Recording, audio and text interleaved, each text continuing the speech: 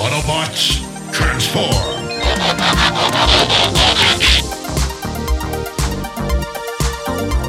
Well, hey, welcome back to the Transformers Nitpickers Podcast Show. I'm Paul. I'm John. And today it is episode 10 of Transformers Energon. It is Energon Tower. This episode was written by Shoji Tanoki! And the last time on Transformers Energon, amidst Autobots defending their cities from Decepticon attacks, Dr. Kicker's dad was revealed to be an even creepier human being than I originally thought he would be.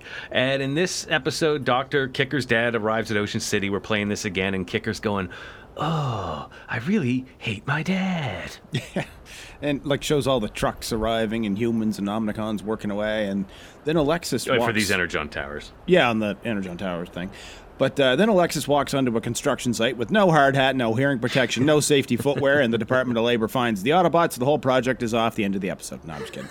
And apparently she helped clear the red tape to get this thing started, because if Unicron is coming back, then they need to be ready. And Dr. Jones reminds us Alexis is one of only 3 humans to have actually seen Unicron alive. Yeah, she actually, she gets morose about it, looks down, and talks about the horrors of it. Yeah. It is...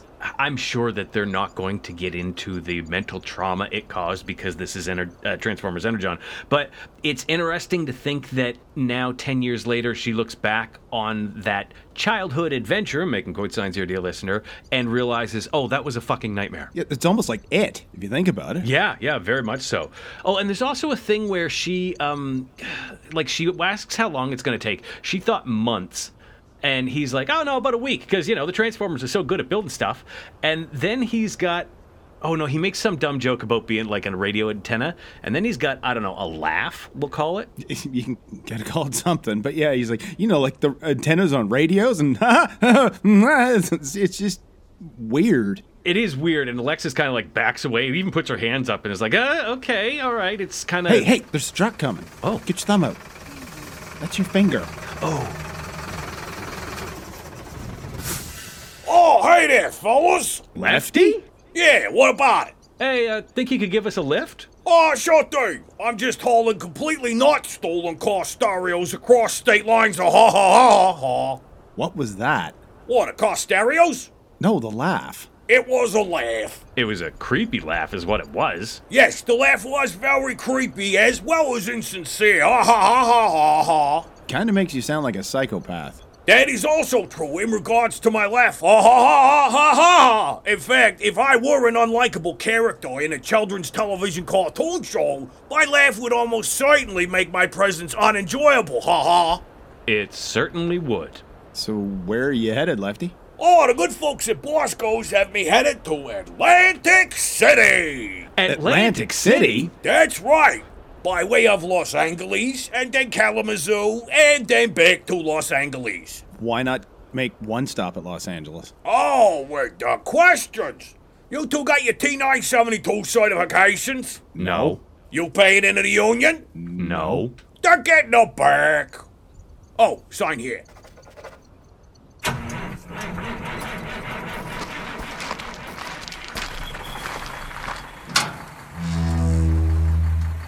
All right. Yeah.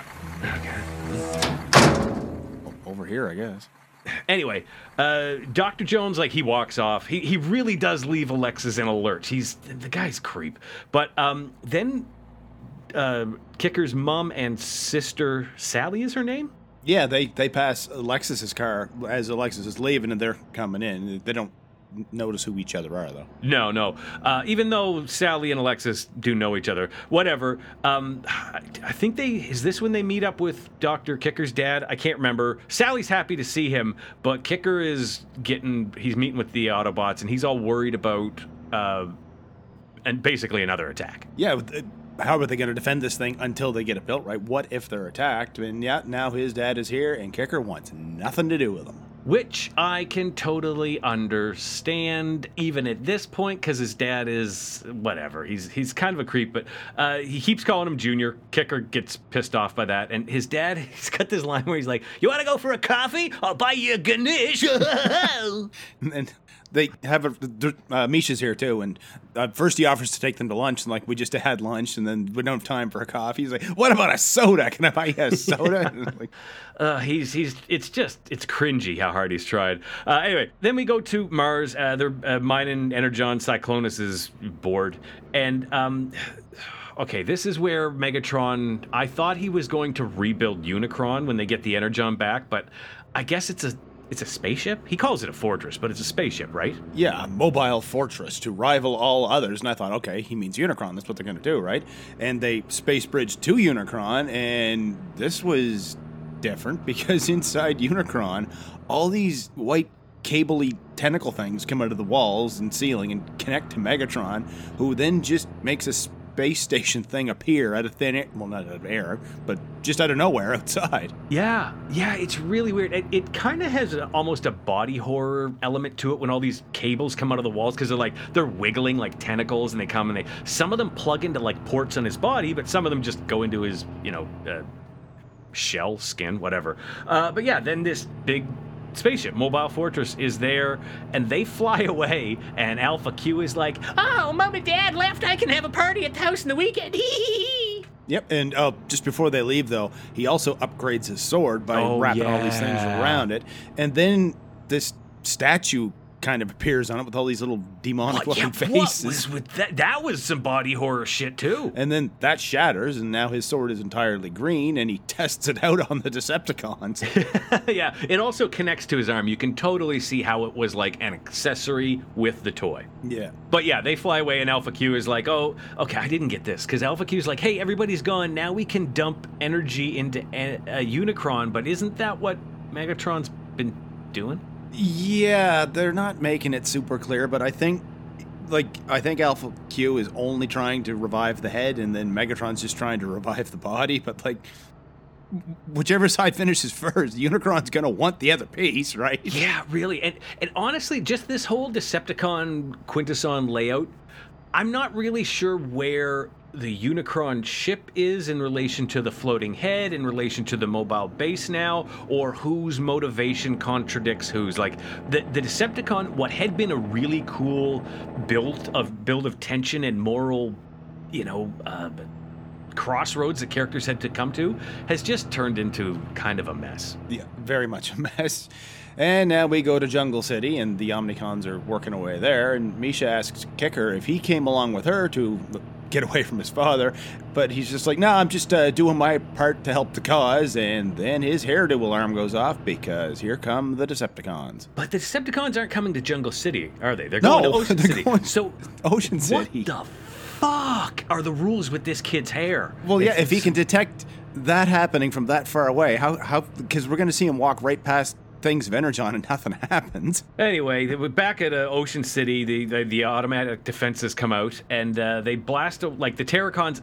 This is actually kind of cool. I'm going to be honest. This little battle here was most of it was very cleanly blocked out, and there was a progression to it. Because Optimus does his Voltron thing and just starts taking out Terracons, blowing them out of the sky. The automatic defenses are doing it. They have the upper hand until Megatron and the Decepticons burst out of the water. Yeah, and Megatron just comes up onto the deck of this thing, slashes at Optimus, who goes down pretty easily. So very one hell of a sword.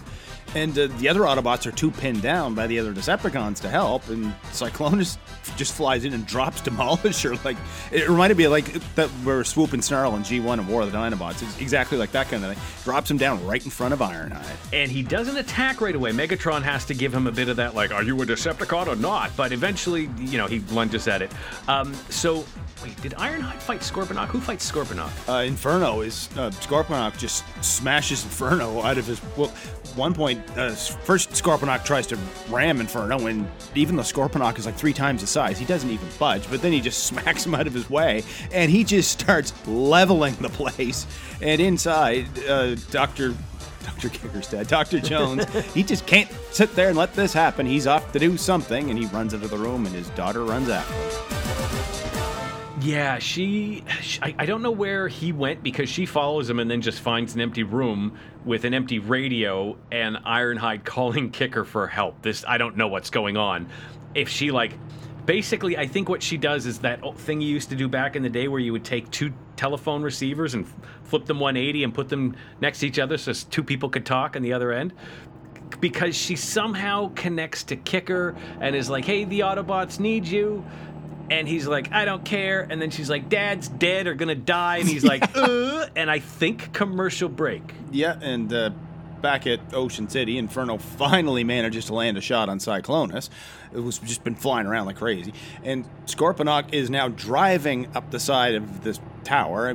Why doesn't he just transform and fly? But as soon as Jetfire attacks him, he does transform and start flying. And then Inferno and Hotshot power link, and he just flying headbutts Tidal Wave clean off the screen. Yeah.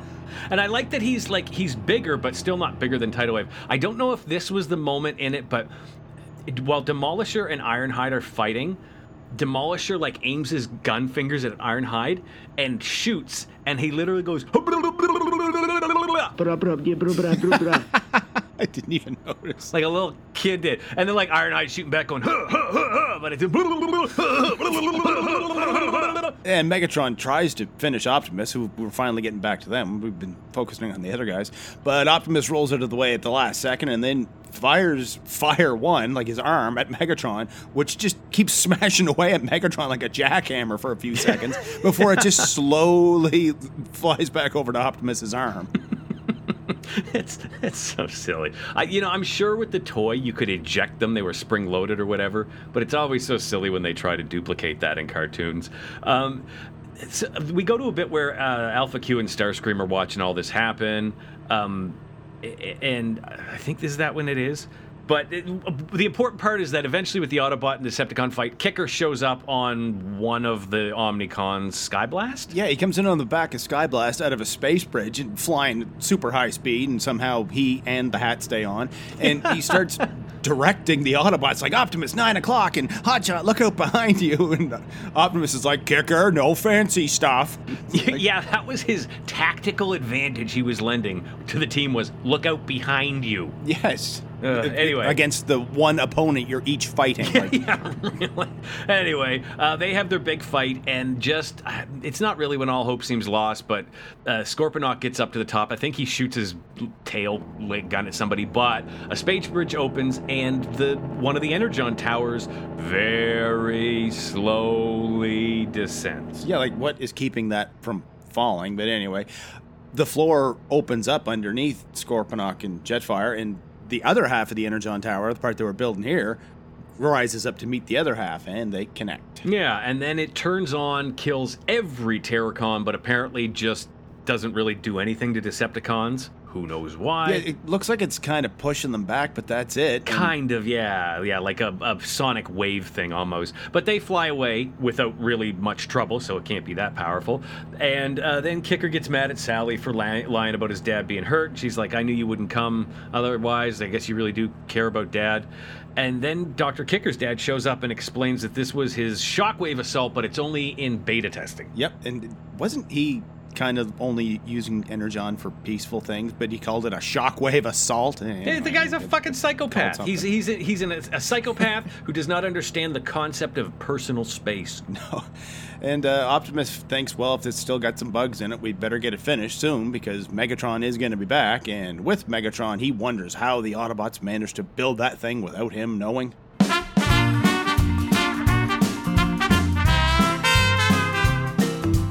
They haven't really been clear about it, but I'm guessing Alpha Q is only reviving Unicron's head and Megatron is reviving his body. But yeah, like I said, if and when the other side gets their project finished, Unicron's going to want the other half. Anyway, Megatron gets back from Mars with his latest haul of Energon and uses it to create a space fortress and upgrade his sword. Fine. Did he use all the Energon doing that? Apparently not, because as soon as the Decepticons left, Alpha Q sends the Terracons over to steal it, and it turns out it was quite a lot. Why would Megatron just leave it sitting around when he knows he isn't the only one looking for the stuff? He just took undefended Energon from the abandoned Autobot base on Mars. Like, he's learned nothing. Don't leave this shit lying around. Why not use up what's left over on your main project? Reviving Unicron. If you're in a situation where you're painting a house, but in the middle of it you decided to paint the car, you use roller, come up beautiful, and you're worried a rival painter might come by and steal the leftover paint, use it up on the house. You can't steal dry paint. I bet I'm the first person to ever say that. And how did Megatron not notice it was missing when he got home? I mean, yeah, he was probably pissed off from the battle, but I mean, this pile of Energon would have taken up. Here we are at the end of another episode of the Transformers Nitpickers podcast show, Energon Tower. Paul, what stood out for you? Well, it felt like one of those 10-minute story and a 20-minute episodes. Like, there's a lot of burning screen time with long panning shots, establishing shots, and super Optimus thing. And do you notice when he's doing that now, he never says Submarine 4 combine? He just says Submarine 4. He says combine after the other ones. I'd like to see Submarine. They go to the next shot, and Submarine 4 is just standing there going, What do I do now? Do I join? Oh, yeah. You know what? I did like, I said it in the episode, I liked that fight scene. It was pretty good. A lot of times the battles in this show are visual noise. That one, it progressed. There was a story. The battle changed sides, like the advantage changed a lot.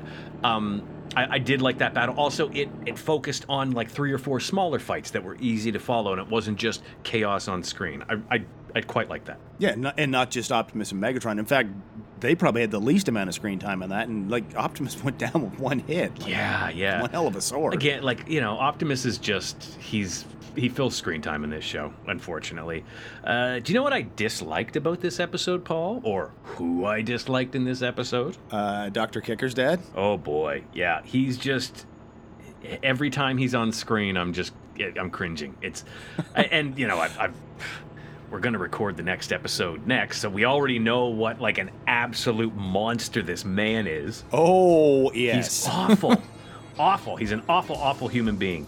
If you want to see 2 awful human beings, you can find us on Twitter. The next episode we will review is The Legend of Rodimus. I'm at John Sobey, Paul's at PMcPherson1. You can email the show, transformersnitpickers@gmail.com. Yeah, make sure you rate and review us in your podcast app. That wouldn't be too awful of you. And tell all your friends, tell everybody you know. You can tell them that they can find old episodes of the Transformers Nitpickers podcast show at transformersnitpickers.podbean.com. And until the next episode, keep on transforming. See you later.